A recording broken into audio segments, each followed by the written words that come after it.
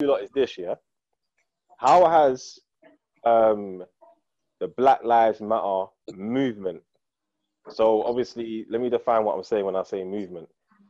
Movement is obviously what's been happening with us. So we can deal with America, but also let's keep it UK in it.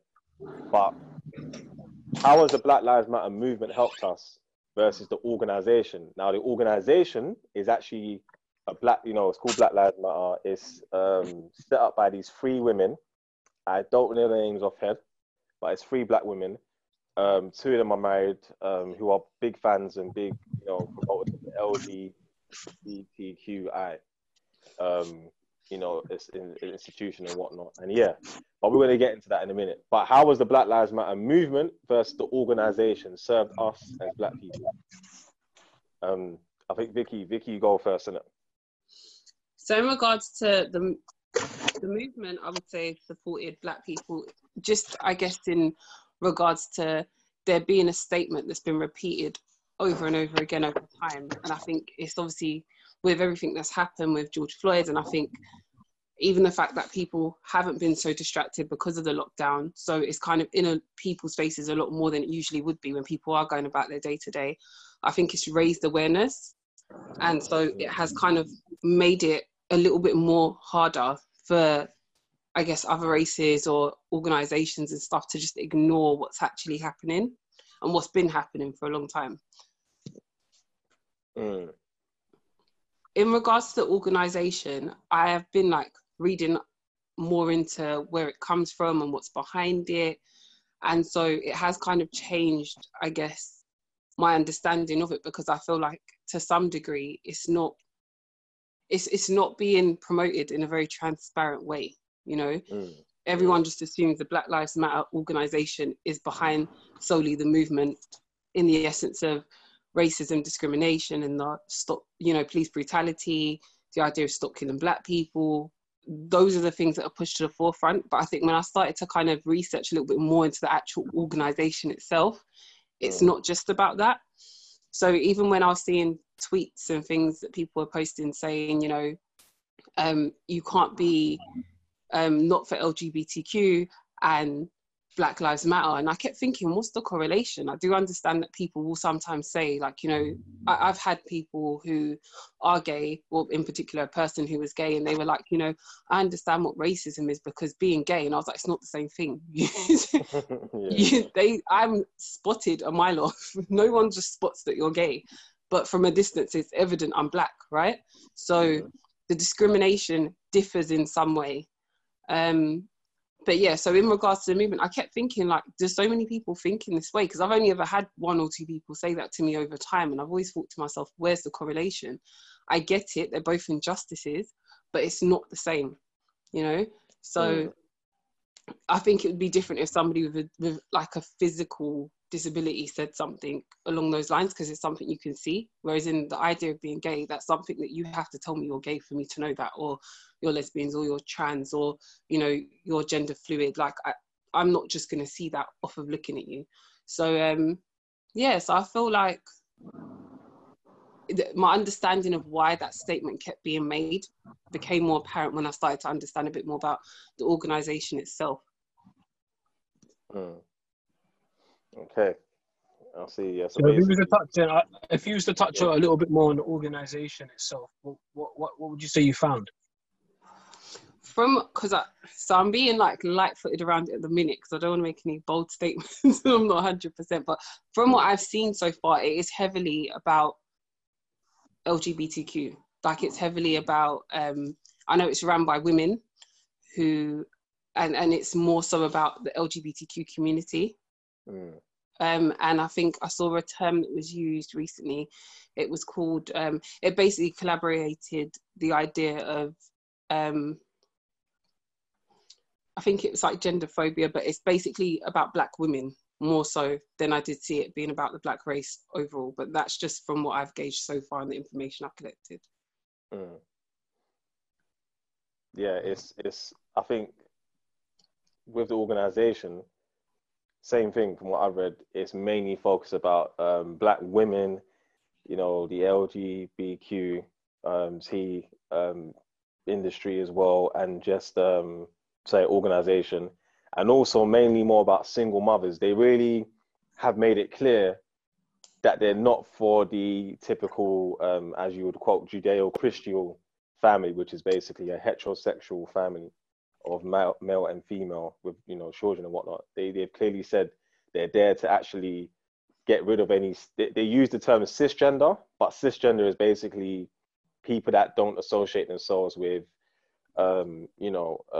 gay or lesbian. If you're just basically a normal person, well, see, even when you say normal, you can get misconstrued, but basically a male or female, heterosexual male or female. That's what a cisgender means, isn't it? So when you see some people say cisgender, it just basically means that. So they're trying to eradicate that, which is, for me, in terms of how it served us, I feel like the movement, again, like I said before, we've had marches, we have protests. It has definitely raised the big question of race, especially in this country as well, again. And people are now starting to realize, you know what, all lives don't matter. You're the ones there, fam. Like, all lives don't matter, and you can sit on the fence about what you're thinking and obviously how you feel as a white person. But now it's like this movement has actually made white people actually speak out. So if you was quiet, I remember there was quotes going around saying, if you're silent, your silence is complicit with racism, innit? Yeah. So, but yeah, what do you think, Aaron? What's your views on obviously how the movement has helped versus obviously the Black Lives Matter organization? Has it benefited us? Probably in ways that we probably haven't yet to see. You know, there's been a lot of coverage on, you know, as I said, you know, the banks, you know, being apologetic about their involvement in the slave trade. We've also had, you know, certain royal families, like the German royal family, talking about, you know, how disgusted they are. So yeah, I think also we've got, you know, Swiss, the UK rapper, and I don't know if it's just his movement. I think there's probably a whole heap of other people involved that have come together to present the Black Pound. Yeah. So there's definitely benefits.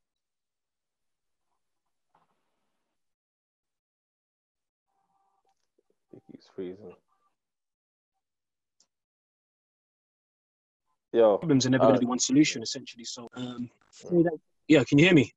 Yeah, it just keeps freezing at times, isn't it? And then cuts in. One Yeah, second. Yeah, so I would say I'm just going to move where I am. I'll continue speaking anyway. I've got full bars, so I don't understand why it's like this. But yeah, so yeah, there's a benefit. Of course, there's a benefit. We can't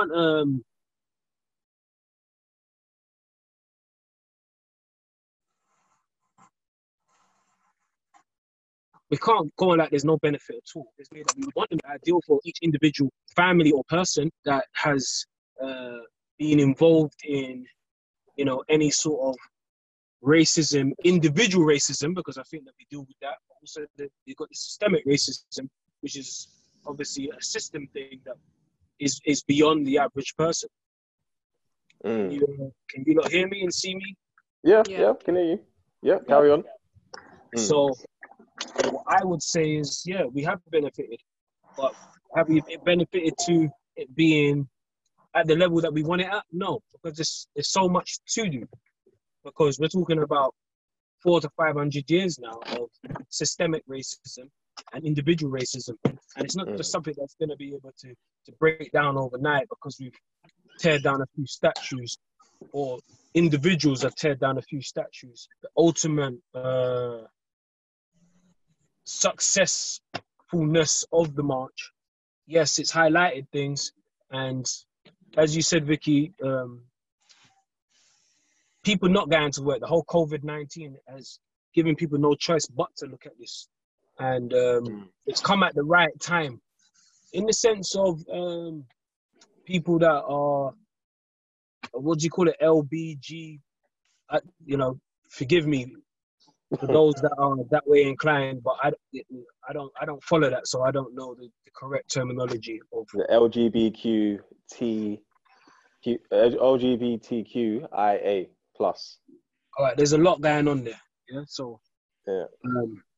yeah, so yeah, when it comes to that, they're gonna jump on any movement that is possible. You know, because you know there's being racially profiled, and then within your own race being profiled for being a certain way. So they're just gonna jump on anything. That's just what people do. You know, you try to bend things, or you try to connect with things to serve your own purpose. And I think that's just a natural thing that people do now.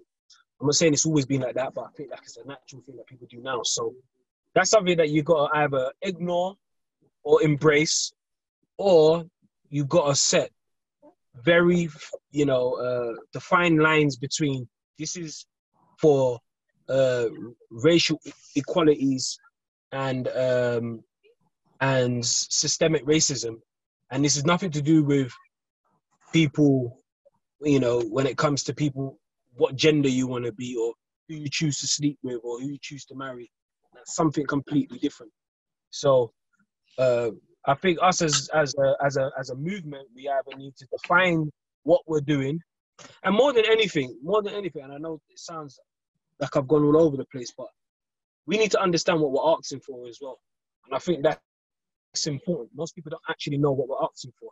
We understand that, you know, George Floyd has, he got murdered, even though it hasn't been. I don't think the guy's actually been trialed yet for it. But no, yeah. From how it looks like he's been murdered, and I think that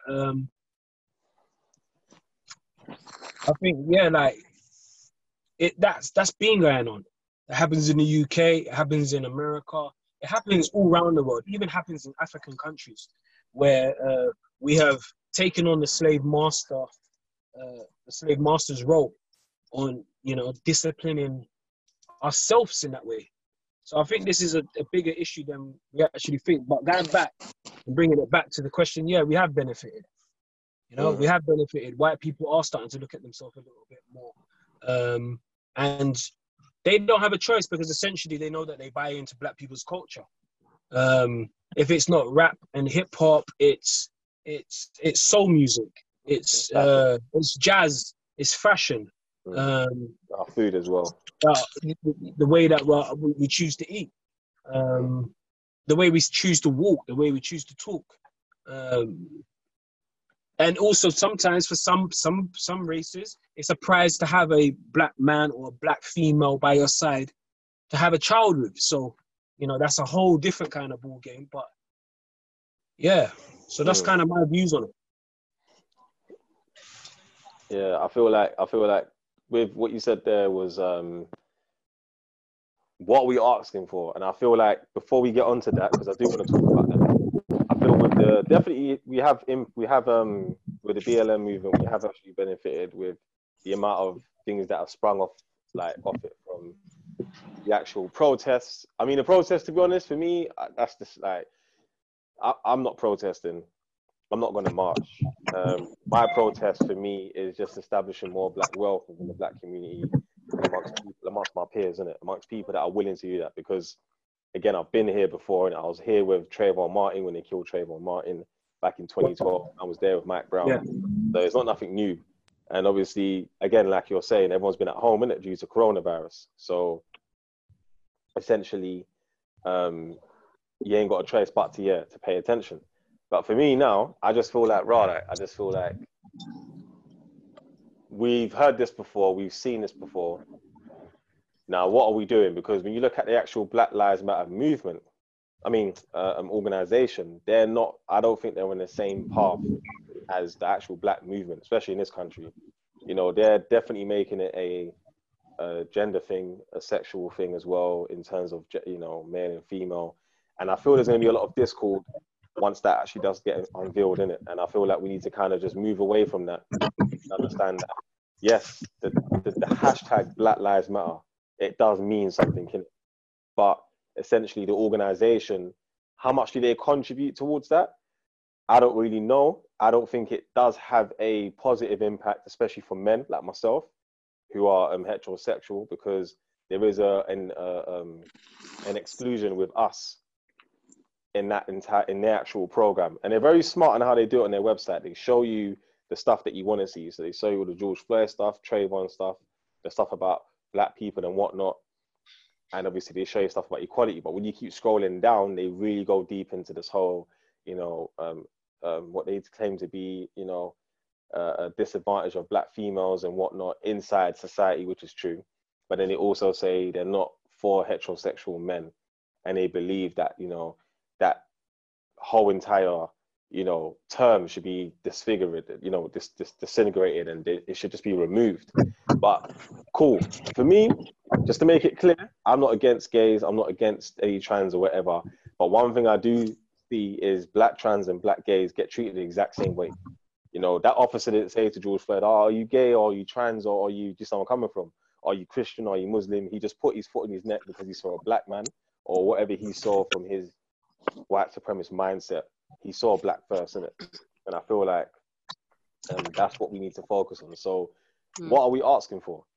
Well, sorry, just on that matter as well, one of the things that I do think is, has it been a case of there was an LGBTQ group out there already pushing for equality in their own area, in that area of aspect of how they're treated in society and in the community? And then obviously is there this massive focus on how black people who are LGBTQ are then treated? And then there's this whole issue of also Black Lives and Black Lives Matter because of how black people overall are treated. So I think just in trying to trying to empathize on what level this is, how it's kind of come to where it is now, and the two points that are kind of being raised here, because yes, there are different arguments in one way, but I could see also how, for example, being Ugandan, in Uganda, it is a crime to be gay. Like, they will kill you, and it's abiding by the law. If you get murdered and you're gay, no one's going to come and discipline those people that have done that, because it'll be like, well, okay, you're gay and that's against the law. So for the government in Uganda to be so outrightly against it, like outspokenly against it, and just in trying to think, if I was I'm a black person, but if I was gay, if I was lesbian, or if I was trans, or if I didn't want to identify with any gender, what would that then mean for me, And I think it reminds me of also the whole colorist thing. And obviously, I guess I don't want to go too deep into those two topics, because again, it's kind of moving away from the overall matter of Black Lives Matter. But I think, has it been maybe something that's kind of grown from this space of people who are already being treated unequally by, whether it be people from their race and also other races, to then looking at it, well, being a black person and being in a black family, if you're gay, it's frowned upon. If you're lesbian, it's frowned upon, and stuff like that. So maybe that emphasis there has kind of derived from that point, if that makes sense. I mean, you could be true. That is a point. From what I know, is that I know that it was funded. It's funded by George Soros, who's a Democrat leader in America, also a billionaire as well, who's a white guy. And can I just cut in? Yeah. So you said it's funded. It's funded. So obviously, maybe I don't know enough about the politics. Well, I've heard this name before in and around this situation, and we're saying that he's funded it. How do we prove someone's funded something? I know this sounds mad, but we say someone funded what? Funded what? Did they fund a march? What is it they've actually funded? So the organization, from what I saw on their site, is a non-profit organization. And essentially what he funds is the infrastructure of Black Lives Matter. So yeah, the website, their platform, obviously to organize some of these marches and some of these campaigns they've got on their website. So for example, they may have like fundraisers or certain little events to help raise money for this so-called cause that they're trying to push in it. Okay, because I haven't seen any fundraisers. I haven't seen any fundraisers. If we're saying that he has funded, when you say you funded something, it means you've taken money out of your pocket and you've given something over. So where's this 14 million? Where's it at? Because I'm trying to figure out where. You see, this is the problem. So on their website, they have got a donate button that basically allows you to donate to Black Lives Matter. Now, in their description, they have another company called Ask to Blue Peace or something like that. Or I could be wrong in what I'm saying, so don't quote me on that.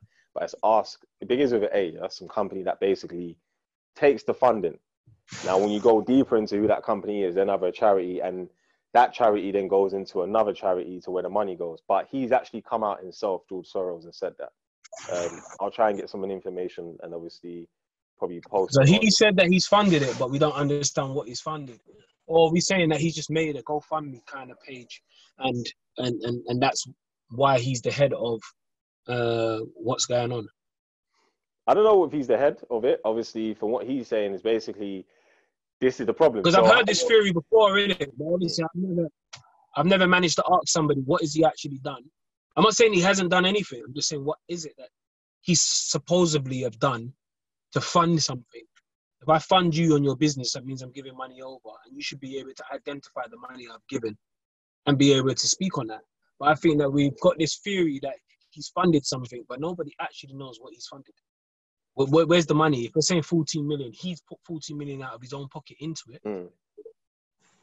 Well, where's that money? What have we done with that money? Well, the only way to see that is to see bank statements and to see, obviously, no, it doesn't even need to be bank statements. It's people that are part of the organization will say he funded 40 million and this is what we've done with it. We're not saying 40 million can change everybody's lives, but it's a considerable amount of money.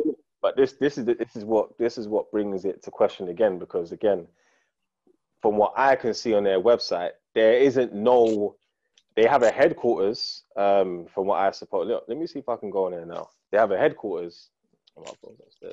But basically, they have a headquarters in that. But again, no one can identify a specific agenda from these people besides what they've put on their actual website. So in terms of the actual physical infrastructure, like you're saying, so if I fund you and there's ATM headquarters and there's ATM offices and there's ATM, do you see where I'm coming from? You're able to then say, right, this is what I've put into it. I'll put into logistics. I know with a lot of the marches, they are funded in a sense of, so they do pay certain people to come out and march with them, certain celebrities. They do pay for, banners to be done. They do pay for printing of the T-shirts, merchandise and stuff like that.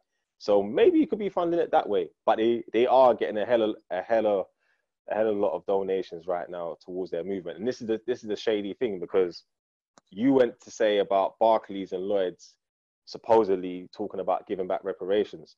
Now, some of them have said they want to fund the Black Lives Matter movement, but they're going to the organization. Now, prior to them saying that, if we ain't seen no money, like if our communities haven't seen any money. But what are they raising money for? I'm trying to understand what the actual purpose of they're raising money. One of their main aims is to defund the police. They want to pass a law to actually which I believe is stupid. And I'll explain my reasons why. They want to defund the police, right? They have claimed to fight for other laws that involve, police not using certain firearms or arresting people for certain charges. So, for example, with that Breonna Taylor case, Breonna Taylor's lawyers had filed for the actual for the law for police to knock on your door, and if you don't answer, kick off your door and basically go and use force. So her lawyers have got that banned in that specific district or area. Now with Black Lives Matter, again, defunding the police. Some of the other stuff is obviously to go into, I know there was a thing where they had, I don't know if it's a eugenics program, but they were trying to help women have more of an option and choice when it comes to abortion and stuff like that and birth control. So it's a very, very hazy one. And I feel like I want to do a part two. The actual funding is not anything that is going to break down systemic racism or to break down the infrastructure which is the same thing, the infrastructure of why we are consistently oppressed because it's an infrastructure. It's not an Yep. individual thing. I think we've got past the stage of there's white people that don't like black people, and we can probably accept that. We can accept that in the sense that we shouldn't have to accept it, but it's like if a guy calls me something or cusses me based on my race, I got two options. I can give him a slap, or I can just walk away and be like, you ain't got no sense. Do you get what I'm saying? So we could deal with that, innit? I think it's a systemic racism. So if we're saying that all these things are happening and fundraising's happening and all the rest of it, I think the biggest issue that we're going to have with that is that who's to say where the money goes and how is the money being pushed into the community in the right ways so that we are not at the bottom of the barrel and we actually have a chance in being, as a race, a lot more successful, because we're not unsuccessful. We're not unsuccessful at all, but we definitely have to start a lot lower down the barrel than the average counterpart. Counterpart. It could be Asian, it could be white, it could be whatever the case may be. That's why I feel like you're right in terms of the big question is, what are we asking for? Because I think even just on what we were touching on earlier and all the different things that can kind of come underneath it in regards to, okay, other issues that black people are facing, if the overall agenda is Black Lives Matter, you kind of do have some people pushing for black people who fall into LGBTQ. You've got black people pushing for, or who have been affected by colorism.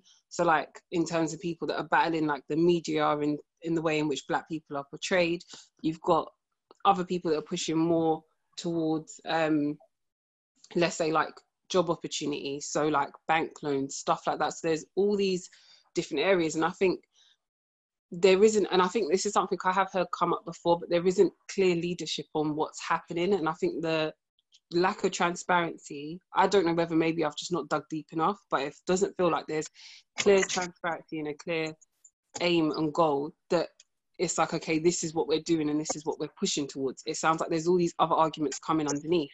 So another thing that I remember being mentioned was about, and I kept seeing this underneath posts regarding police brutality, was people like, well, everyone's talking about the black men that have been killed and no one's talking about the black women. 1 second, we're talking about black people being killed, full stop. We're talking about police brutality, full stop. Let's not create these micro, and it's not micro in a way, but it is in a sense of you're creating arguments under arguments. So at what point are you going to deal with the first issue? And I kind of feel like to some degree, that's what's been happening. Yeah, that's what tends to happen. Yeah, people are building shelves upon shelves with different kind of, it's like it's segments essentially. People are breaking down one major issue into so many segments. So if you are lesbian, bi, or gay, that's probably as best as I'm gonna get people. Or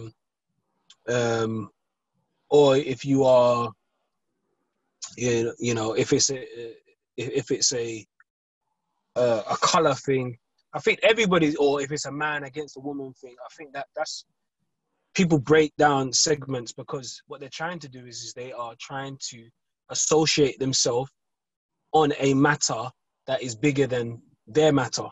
So it's like me starting up a business, and then I can see that your business is gonna be bigger than mine, and I turn around and go, actually, let's link up and let's do business together because it's kind of similar. Our businesses are kind of similar, so we might as well win it. But that's only because I projected that your business is going to be a lot bigger than mine. And I think that people just do that. People always try to jump on board on something that is projected or is seen or deemed much bigger than whatever's going on for them. So if we're going to keep this very much Black Lives Matter, I think, me personally, have we benefited? There's every benefit under the sun, even though there's small steps. If we're talking about individual or systemic racism, I'd rather deal with individual racisms. I can deal with somebody in my face That's my choice if I choose to react or not react. Systemic racism, and I think this is the problem. I think that most people don't actually understand what systemic racism is. Systemic racism is you know, when that word gets thrown out, or systematic, however people choose to say it, systematic racism or systemic racism. And I think that once we can educate people on what systemic racism is, I think that people will understand that they've actually been part of a system that is racist towards them without them actually knowing. Now, I've met many black people in my time, and certain family members that will say, "Oh, racism doesn't exist," and maybe they were too young at the time to understand. And I've met white people that will turn around and say, "Well, racism doesn't really exist," or "I don't see color." You might not see color as an individual. You might have not dealt with racism as an individual on an individual basis of someone saying you this or you that or you black this. Do you understand?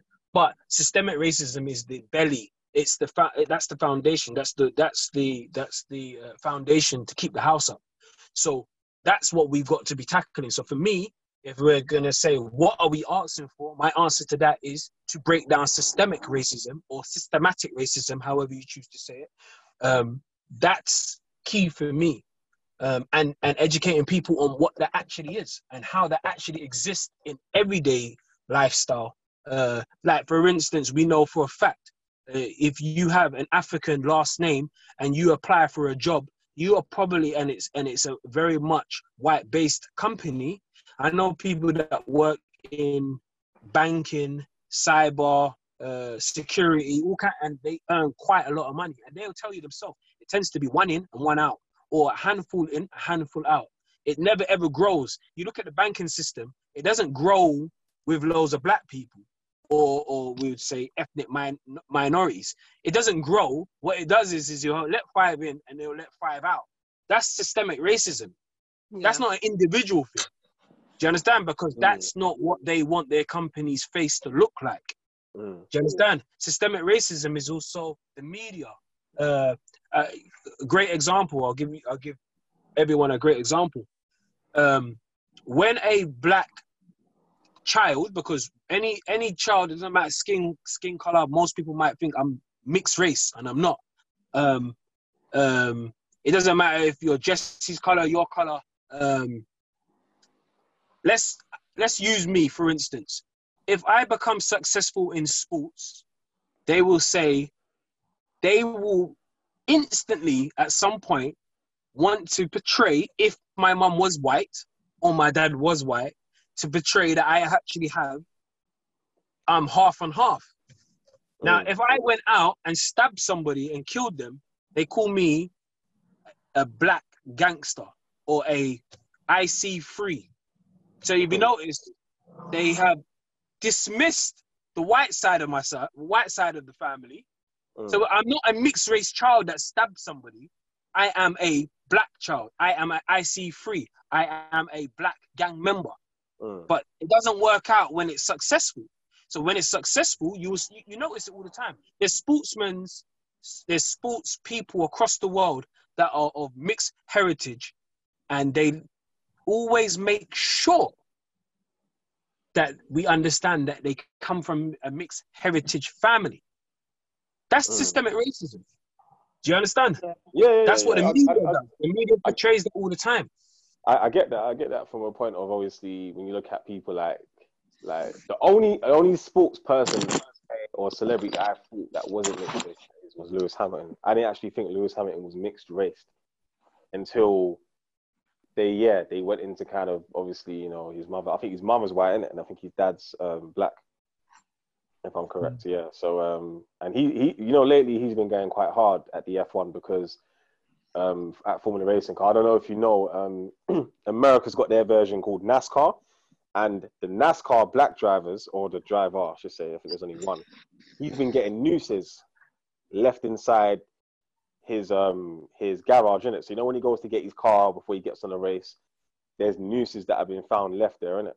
For those of you who don't know what a noose is basically what they used to hang black people with back in the slave days. And it just kind of gets back to when we're talking about systematic racism. No, but that's individual. That's individual racism. Yeah, that's the not. difference. That's No, no. individual racism. That's individual racism based on a systematic mindset. So essentially, yeah, if someone is put, Yeah. But it's still individual. So individual, we can probably live with that. Like he's still. Like, I'm not saying that he should have to go through that because he shouldn't. There's no way he should go through that. But he's still gonna get paid. He's still gonna drive. He's still gonna perform. Yes. So that is individual racism. Yes, it's a liberties. Yes, we shouldn't have to put up with it. Yes, it's not right.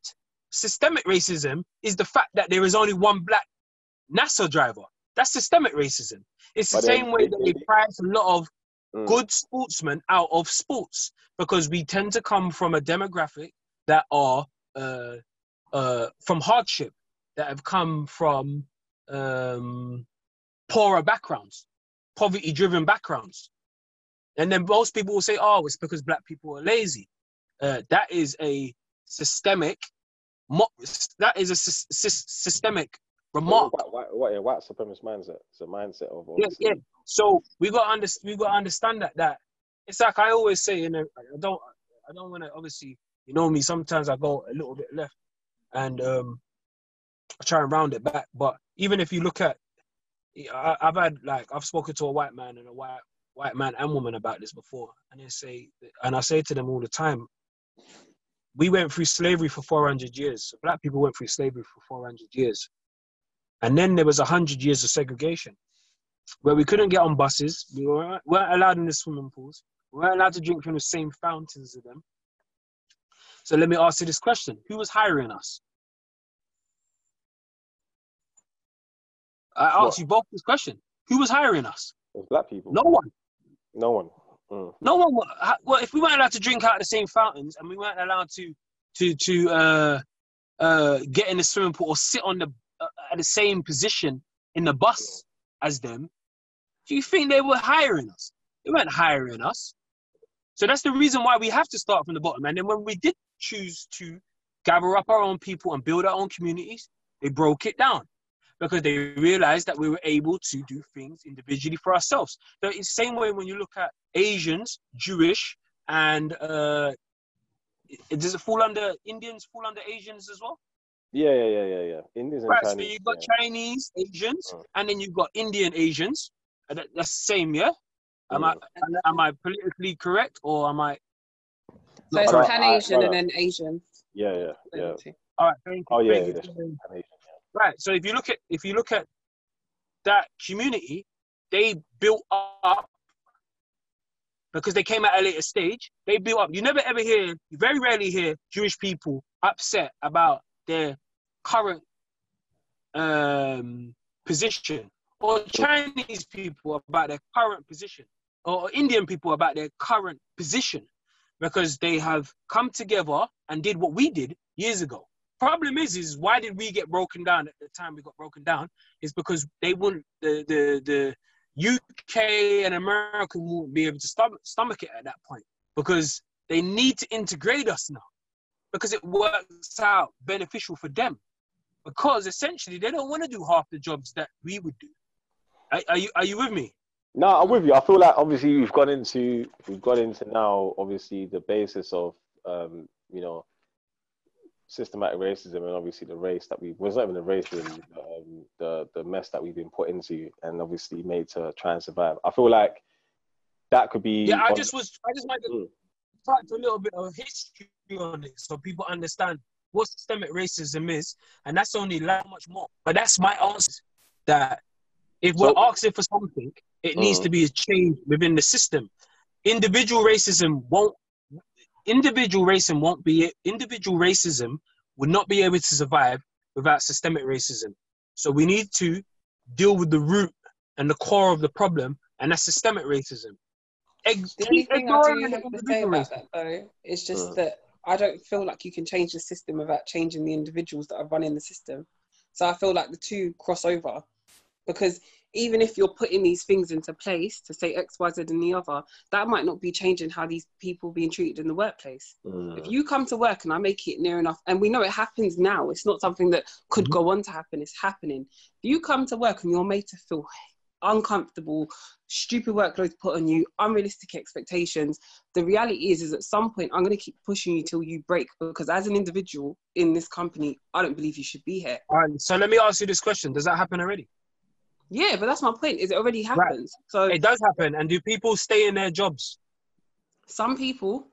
A lot of people tend to stay in their jobs because we live in a financial world. So we're not saying that. We're not saying it's okay. For what sacrifice? Yeah, but we're not saying it's okay. We deal with that on an everyday basis. We walk down the street. If I walk down the street with my hat on, my beard a little bit as fuzzy as it is, I'm gonna get looked at. If I've been in restaurants that I go into, and I've been looked at in a manner. Do you remember when we went a couple years? It was about maybe 7 years back when we went into, what was it, Mayfair? Was it Mayfair? We went out to eat. Do you remember it was, and the whole restaurant went quiet. Do you remember that? Yeah. It was that was Mayfair. Yeah, that was Mayfair. I can't even remember the name of the restaurant. The whole restaurant went quiet, but we got on with it. We still ate, we still spent our money, and we still left. So what I'm saying is I'm not saying that we need to ignore individual racism, and yes, it does cross over, but we're dealing with that anyway. I think we're dealing with both, man. I don't think we can even separate the two, because essentially, right now it's so tight knit. You see where I'm coming from? That I think we have to fight both wars on both ends. So like, you see, like when everyone was telling me, "Raw, bro, like, you know, man should be out there protesting, or man should be at these statues and that." I'm like, fam, you know what? Take the statues down, protest, but at the same time, let's deal with the Black Pound Day by Swiss. Let's actually start building. I think the war has got to be fought on all corners, because it's so peak right now. Like now, this is where I'm coming from. Like right now, like what you're saying, the individual racism can happen from a police officer, but then he might have the authority to make it systematic by arresting you and then putting you in jail. Whereas your next door neighbor may not have that authority just yet until the police show up. So it's individual racism. So it's like, I feel like we got to attack on all ends. And when I mean attack, before anyone tries to make me trend before I get home tonight, or, you know, misconstrued my words, when I mean attack, I mean in a sense of stop crying and playing victim and being on this whole, you know, we want this and we want that. I feel like, again, the marching thing for me is pointless, because the marching doesn't get us anywhere besides awareness. Now we've got the awareness. Like right now, look at it right now. This is what, 6 weeks probably since George Floyd had been killed. Yeah. Can you still say that all of us have the same energy? I mean, I know I do. I know you two probably do as well. And there may be a few people that are out there still practicing, you know, or still doing the same thing. But can you reckon that the majority still have the same energy? They don't. Because you know why? There's been 16 deaths after George Floyd. Not the same response. And it's even been worse. Some of them have been lynched.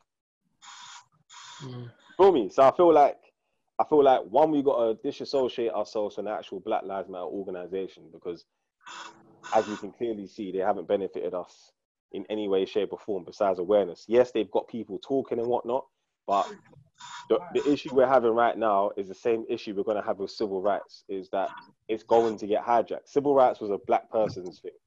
Yeah, for the so-called black man, African American in America. When they realized that, this bill was actually going to get passed, the gays jumped on it, the immigrants jumped on it as well. And then before you know it, right now, it doesn't actually apply to any black person like that. In fact, it's used against them, because now a Hispanic person like George Zimmerman can shoot and kill a black man like Trayvon Martin. I just want to interject. The word immigrant, for some reason, really does touch me. I don't think the word immigrant even exists. You don't say immigrant. Do you know what I mean? Immigrant, like someone's an immigrant. I just want to interject there, sorry, mate. But I know.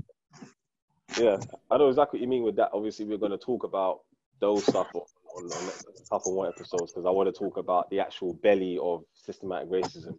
Because again, you know, right now, if we go back to these statues, and you look at these statues that are being taken down, and you're looking at all these obviously conversations that are happening yes, there is a lot of stuff that I personally feel was a bit kind of like, for example, this I think Little Britain, the character that did Little Britain, he did a blackface of one lady, so I think how many years ago, and basically, you know, everyone was cussing, saying "rod," you know, he basically they just came out of nowhere and just removed it quickly.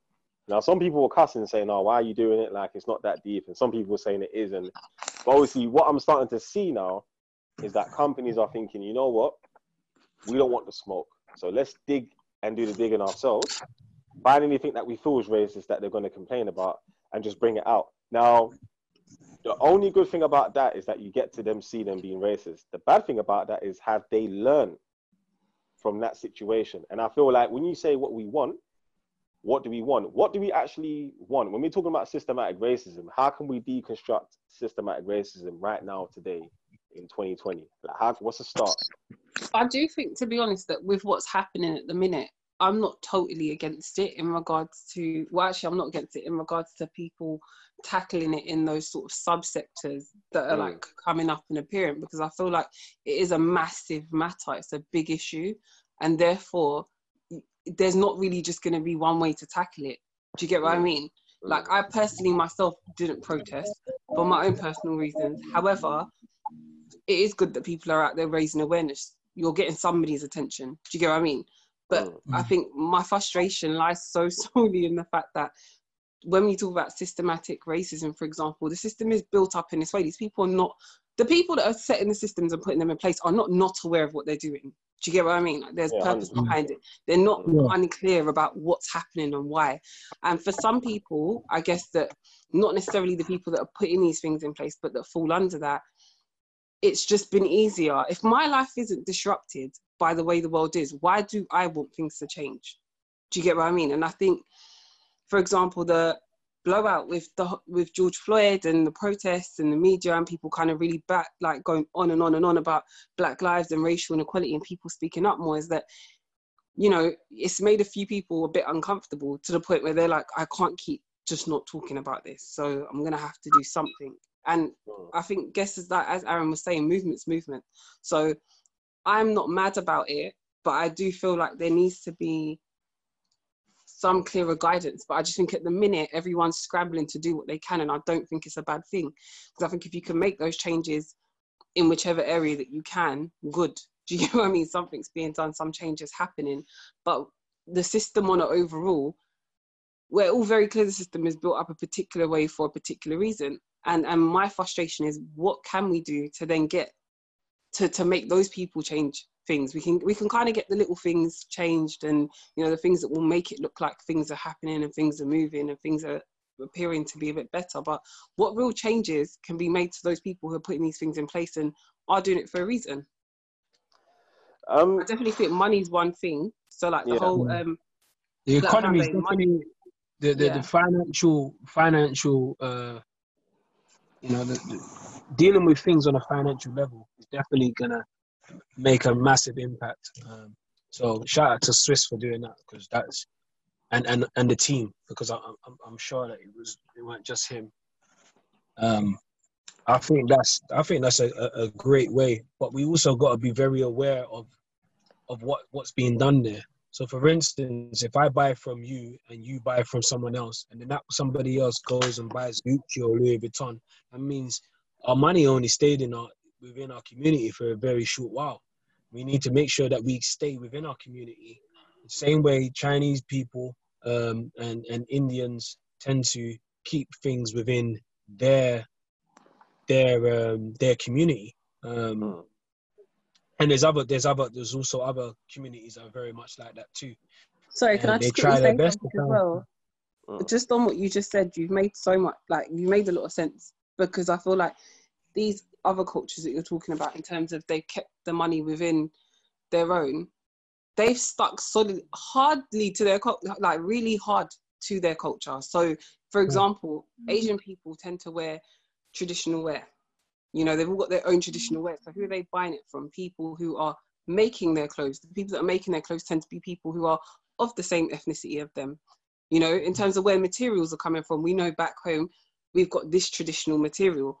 You do see some, like, Black people who do it, I guess, for occasional wear, but it's kept as very much occasional. Do you get what I mean? And it's only now starting to become a trend where people are wanting to do traditional weddings and it's a thing. And so money is getting put back. But I think there's a lot of culture that's been stripped from Black people, that Black people have allowed themselves to be stripped from. The culture's been rebuilt up for people to believe that your culture in hip hop is name brands like Gucci, Louis Vuitton, Prada, cars, etc. This, that, and the other. And so that being the new culture, I feel like that's where the money's easily getting filtered back into those areas, in a sense where it's basically leaving the Black community all over again. We're definitely dislodged when it comes to that sort of stuff. And our culture is definitely very, very much materialistic, based on obviously lack of education, of lack of understanding, lack of culture. So yeah, we're definitely dislodged when it comes to all of that. And you know, as much as we say it's our culture now, it's not the original culture. I'm not saying that. One thing I'm definitely not saying. I'm not saying that not everybody's gonna take, because everybody's gonna take part in it at some stage in their life, or in some sort of way. So you might not wear Prada, Gucci, and whatever the case may be, but you might buy an Audi, or you might buy a Volkswagen, or you might buy whatever the case may be. Do you understand? So it's something that's very hard to kind of run away from consistently, because remember, the system has been built in this way for many hundreds of years now. But we need to definitely start focusing on trying to keep it within us. Instead of going out, as I said, I buy something from you, you buy something from someone else, and then before you know it, it's back. Somebody's going back to Louis Vuitton or Gucci to go and spend, $5,000 or $2,000 on whatever the case may be. Do you understand? Or Gucci. And I know some people that's going to be watching this are going to say, "Oh, well, Virgil's in Louis Vuitton," but that's not where the money's going. That's not where the money's going. He's a designer and he's doing a job. And yes, it's great to be able to see a designer at that height, but the money, we're talking about money here, and the money's not circulating back within the Black community. So I think that's definitely one of the keys of dealing with things on a financial level, trying to keep money within us and saying, actually, I am not spending money out of this. But also, more than anything, so spinning off of that a little bit is us as Black people helping one another as well. So as much as we are making headlines, and as I said, any movement's better than no movement at all, as long as it's going in the right direction. I think that obviously us helping each other as individuals and as a community as well, because what we do is we tend to frown amongst ourselves, and that shows how uncultured we are, and how non-deep rooted we are to one another. Do you get what I'm saying? So if I've got a business, people should be promoting my business left, right, and center. People should be buying from me left, right, and center. But what we would do is we will dismiss that and go, nah, I know him, or I should get discount. I know that's a whole different kind of discussion, but I'm talking about using that as the same thought pattern and using that within what's going on now with the whole finance side of dealing with the whole movement that's here. Essentially, I can't say who's created it or who's at the head, or who's at the helm, but that's a very important factor that we need to factor in. I think obviously, and I'm probably going to end on this. I feel like definitely solution-wise, Black wealth. Me and Karen have done a few live videos on that as well, and literally we're going to talk about that in part 2 of this, because I want to carry on this conversation as well, with the actual details in working against systematic racism. Because obviously, I feel like now is not even only the perfect time, because I don't think there is a perfect time. Do you understand what I mean? But essentially, now is a very, very good time to continue on the same energy we had for, the protest and whatnot, to continue that on, and obviously spending Black. Like, I spend Black quite a lot.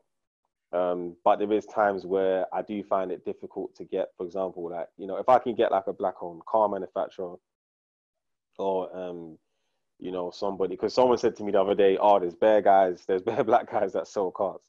And I was like, that's cool. And, you know, I could do that. But again, he's still selling someone else's brand. He's still selling other manufacturers' cars. You see where I'm coming from? So if you're taking it that serious, you then kind of think to yourself, well, then that means that's like a black person selling Louis Vuitton or selling Gucci. But I guess as well, it does loop into that issue that was raised around the fact that obviously black people who ask for business loans are less likely and have to provide a lot more evidence and proof towards actually getting everything funded. That is true. I know people personally that have gone through that. I was going to say, it's like a point. It's the point that Jada Pinkett raised when she was, I think she was talking about the Oscars, but I think it filters down to other areas in the fact that she was saying, stop asking for things and instead build up your own. If you keep saying black people ain't getting nominated in these award shows, make your own award show. Same as black television. It was like, oh, there's an issue because, you know, there's nowhere that's really streaming or, you know, like publicizing black people. So BET was created, and some people were complaining about that. Like, why, if white people ever made a white channel that was just for white people and white programs, you'd have an issue with that. But the joke is that's most channels. So that's why you don't feel like. But this is. But you know why that happens, Vicky? I'll tell you why that happens, yeah. And to tell you the reason why we're in a world of complaining, and we complain, is because one, the lack of education, and two, the fact that we tried to follow the Caucasians in their blueprint. Like, yeah. Why? Like, we gotta really have it. We gotta really say what it is, innit? Like, let's put this into perspective. A black person gets rich and famous. How many people does that black person help? They don't. So, for instance, I'm like, we're from poverty-driven areas: Peckham, Brixton, Lewisham. Like, maybe not Lewisham, but yeah, I guess Lewisham's got poverty-driven parts in there, yeah? Newham. Yeah. And as soon as someone gets uplifted or they make enough money, they cut. They go and live in Chelsea, they go and live in Kent, they go and live in Knightsbridge, they go and live... You forgot about your community. Yeah. So this is the reason why our communities never rise as well. That's an aspect. We're not saying it's the total.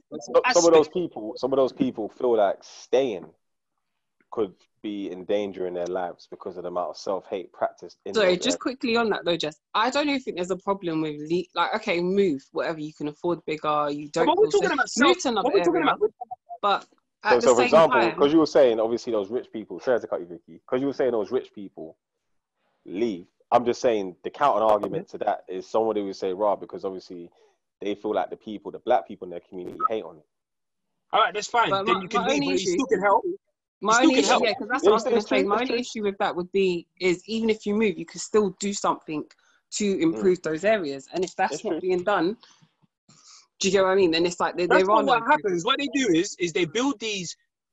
Unfortunately, and it sounds. You know, I'm not in a position of, you know, their kind of riches and their kind of finances. Yeah, I'm nowhere near that position. Yeah. But we get people that become footballers, they become superstars, they have a lot of money. So you look at their net worth and they're worth 20 million, 50 million, 100 million, whatever the case may be. Yeah.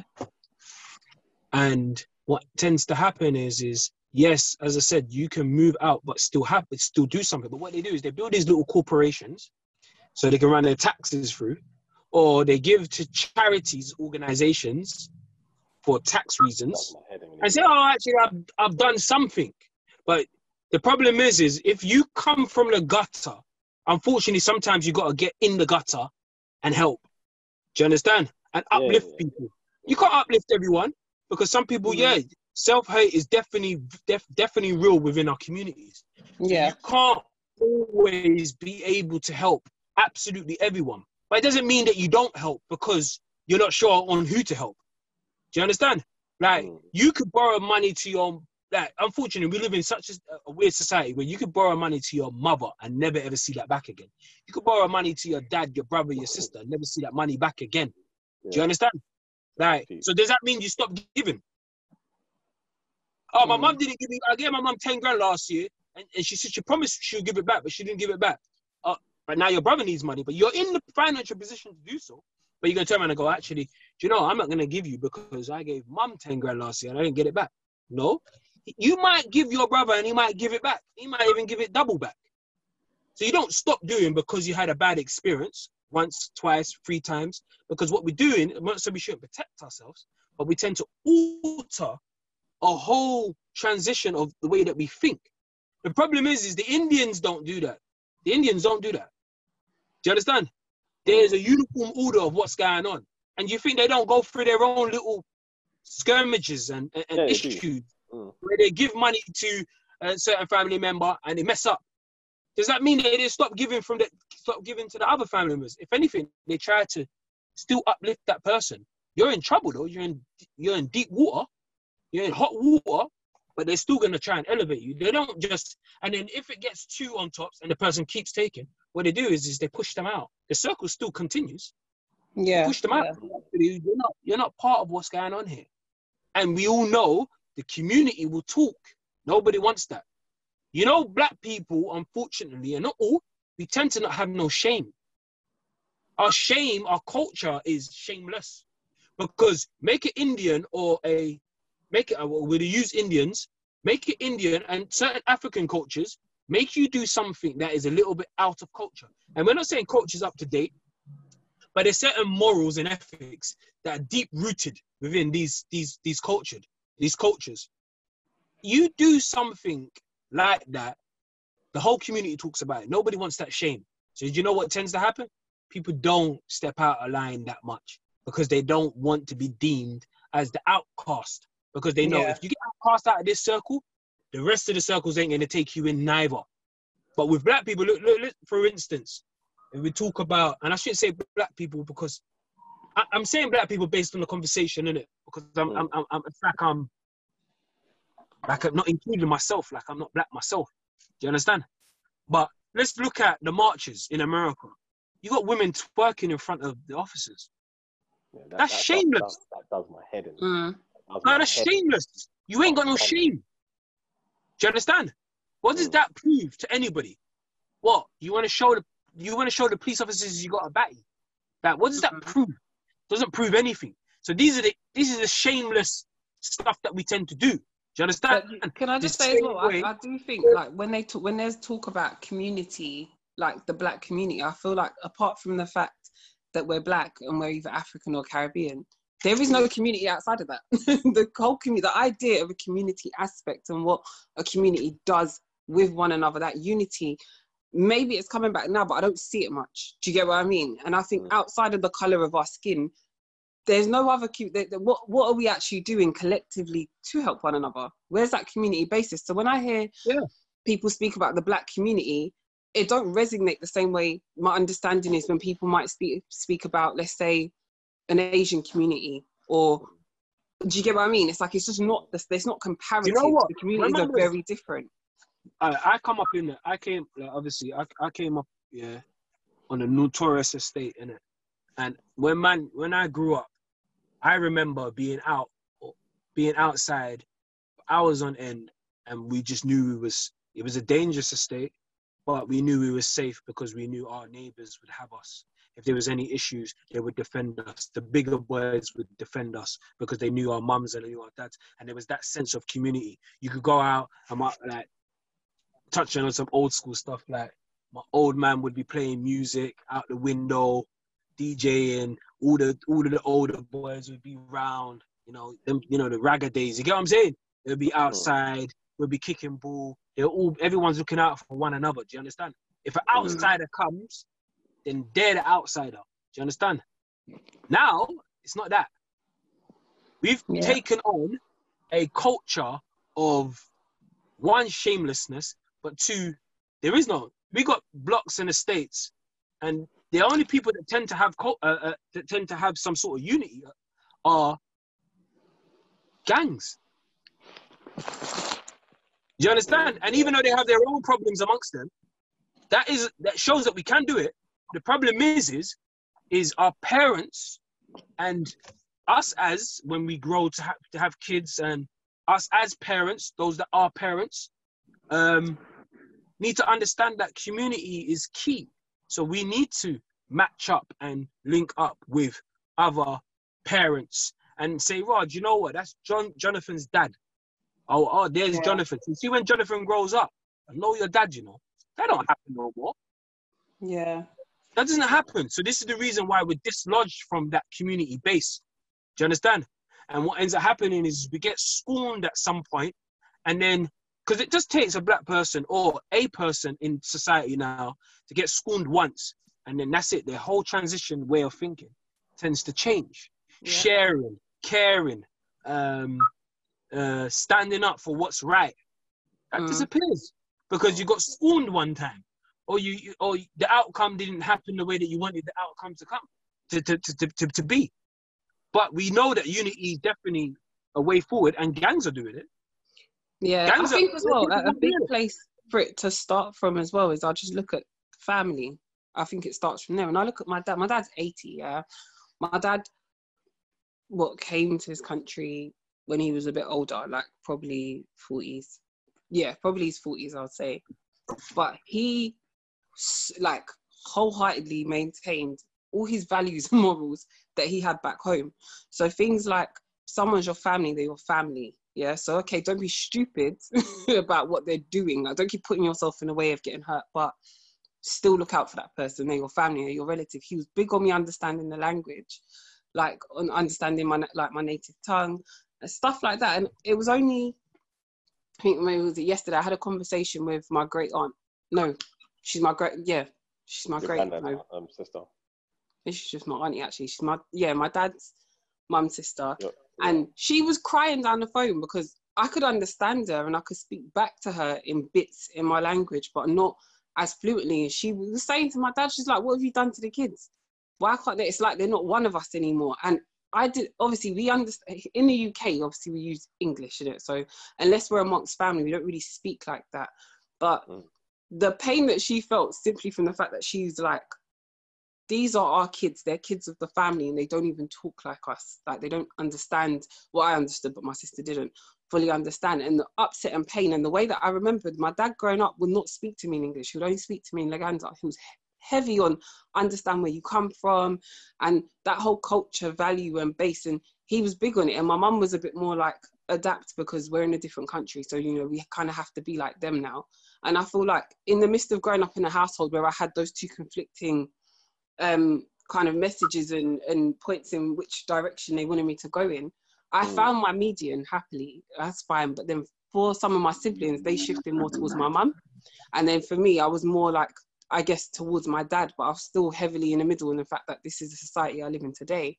Now, I'm just thinking about my own one experience, yeah? And when in the idea of becoming very westernized and, you know, not living life like how it might have been lived if we grew up in Uganda, things are very different. And I feel like with the family base being ripped apart, whether it be through kids being fostered, adopted, drugs, lack of employment, like taking out, let's say what some would call like the head of the house, and tearing families apart is how I think a lot of this has happened. And realistically, if you can't do this stuff for your own family in your own home, the likelihood of you understanding that level of love or compassion for your neighbor is becoming more and more difficult. Do you get what I mean? I'm finding kids that, like, let's say kids that they'll say like are adopting gang culture. A lot of these kids just don't have a happy situation at home, so they're out. Do you get what I mean? They're looking for but some of these kids are more loyal to their friends than their family. But back to the whole, you know, it being a systematic racism and whatnot, I feel like definitely black wealth and black economics, I'm going to keep saying that. But in part 2, which I'm going to end on right now, but we're going to get into that on the next episode, I do want to get into the physical sides of things like self-defense, things like actually, you know, knowing your rights. I don't think a lot of people know their rights when it comes to dealing with not only police, but at the workplace as well. When you're dealing with where you're going to live, because systematic racism happens in every area. But again, black people are split up. So are we talking about us coming together and saying, "Rah, bro, you know what? You rent personally, I rent personally, you rent personally. Can't we all bunch up together in one house? Can't we pick an area and start to say, right, we're going to stay here, we're going to live here, we're going to build it up. Just like the Indians do. You see Indians do it all the time. They move into a spot, yeah? A year later, their children are going to university, in college, and school. Second year later, you see some of them working in the police force, then in the hospital. The father's got a corner shop. Then next year, the uncle's got the post office. Then 3 years down the line, they got the petrol station. And before you know it, those two children that are working in the police force and in the NHS are now higher up. They're either management or they're part of councils or unions. Try go Southall right now in West London and try and go in there and maybe kill one of their own people. It'll be peak because they own a lot of land there. They own a lot of actual infrastructure in that particular area. And I feel like those are conversations that we need to have because you start to find that it's not as easy as you think. A lot of people tend to have their own perceptions and whatnot.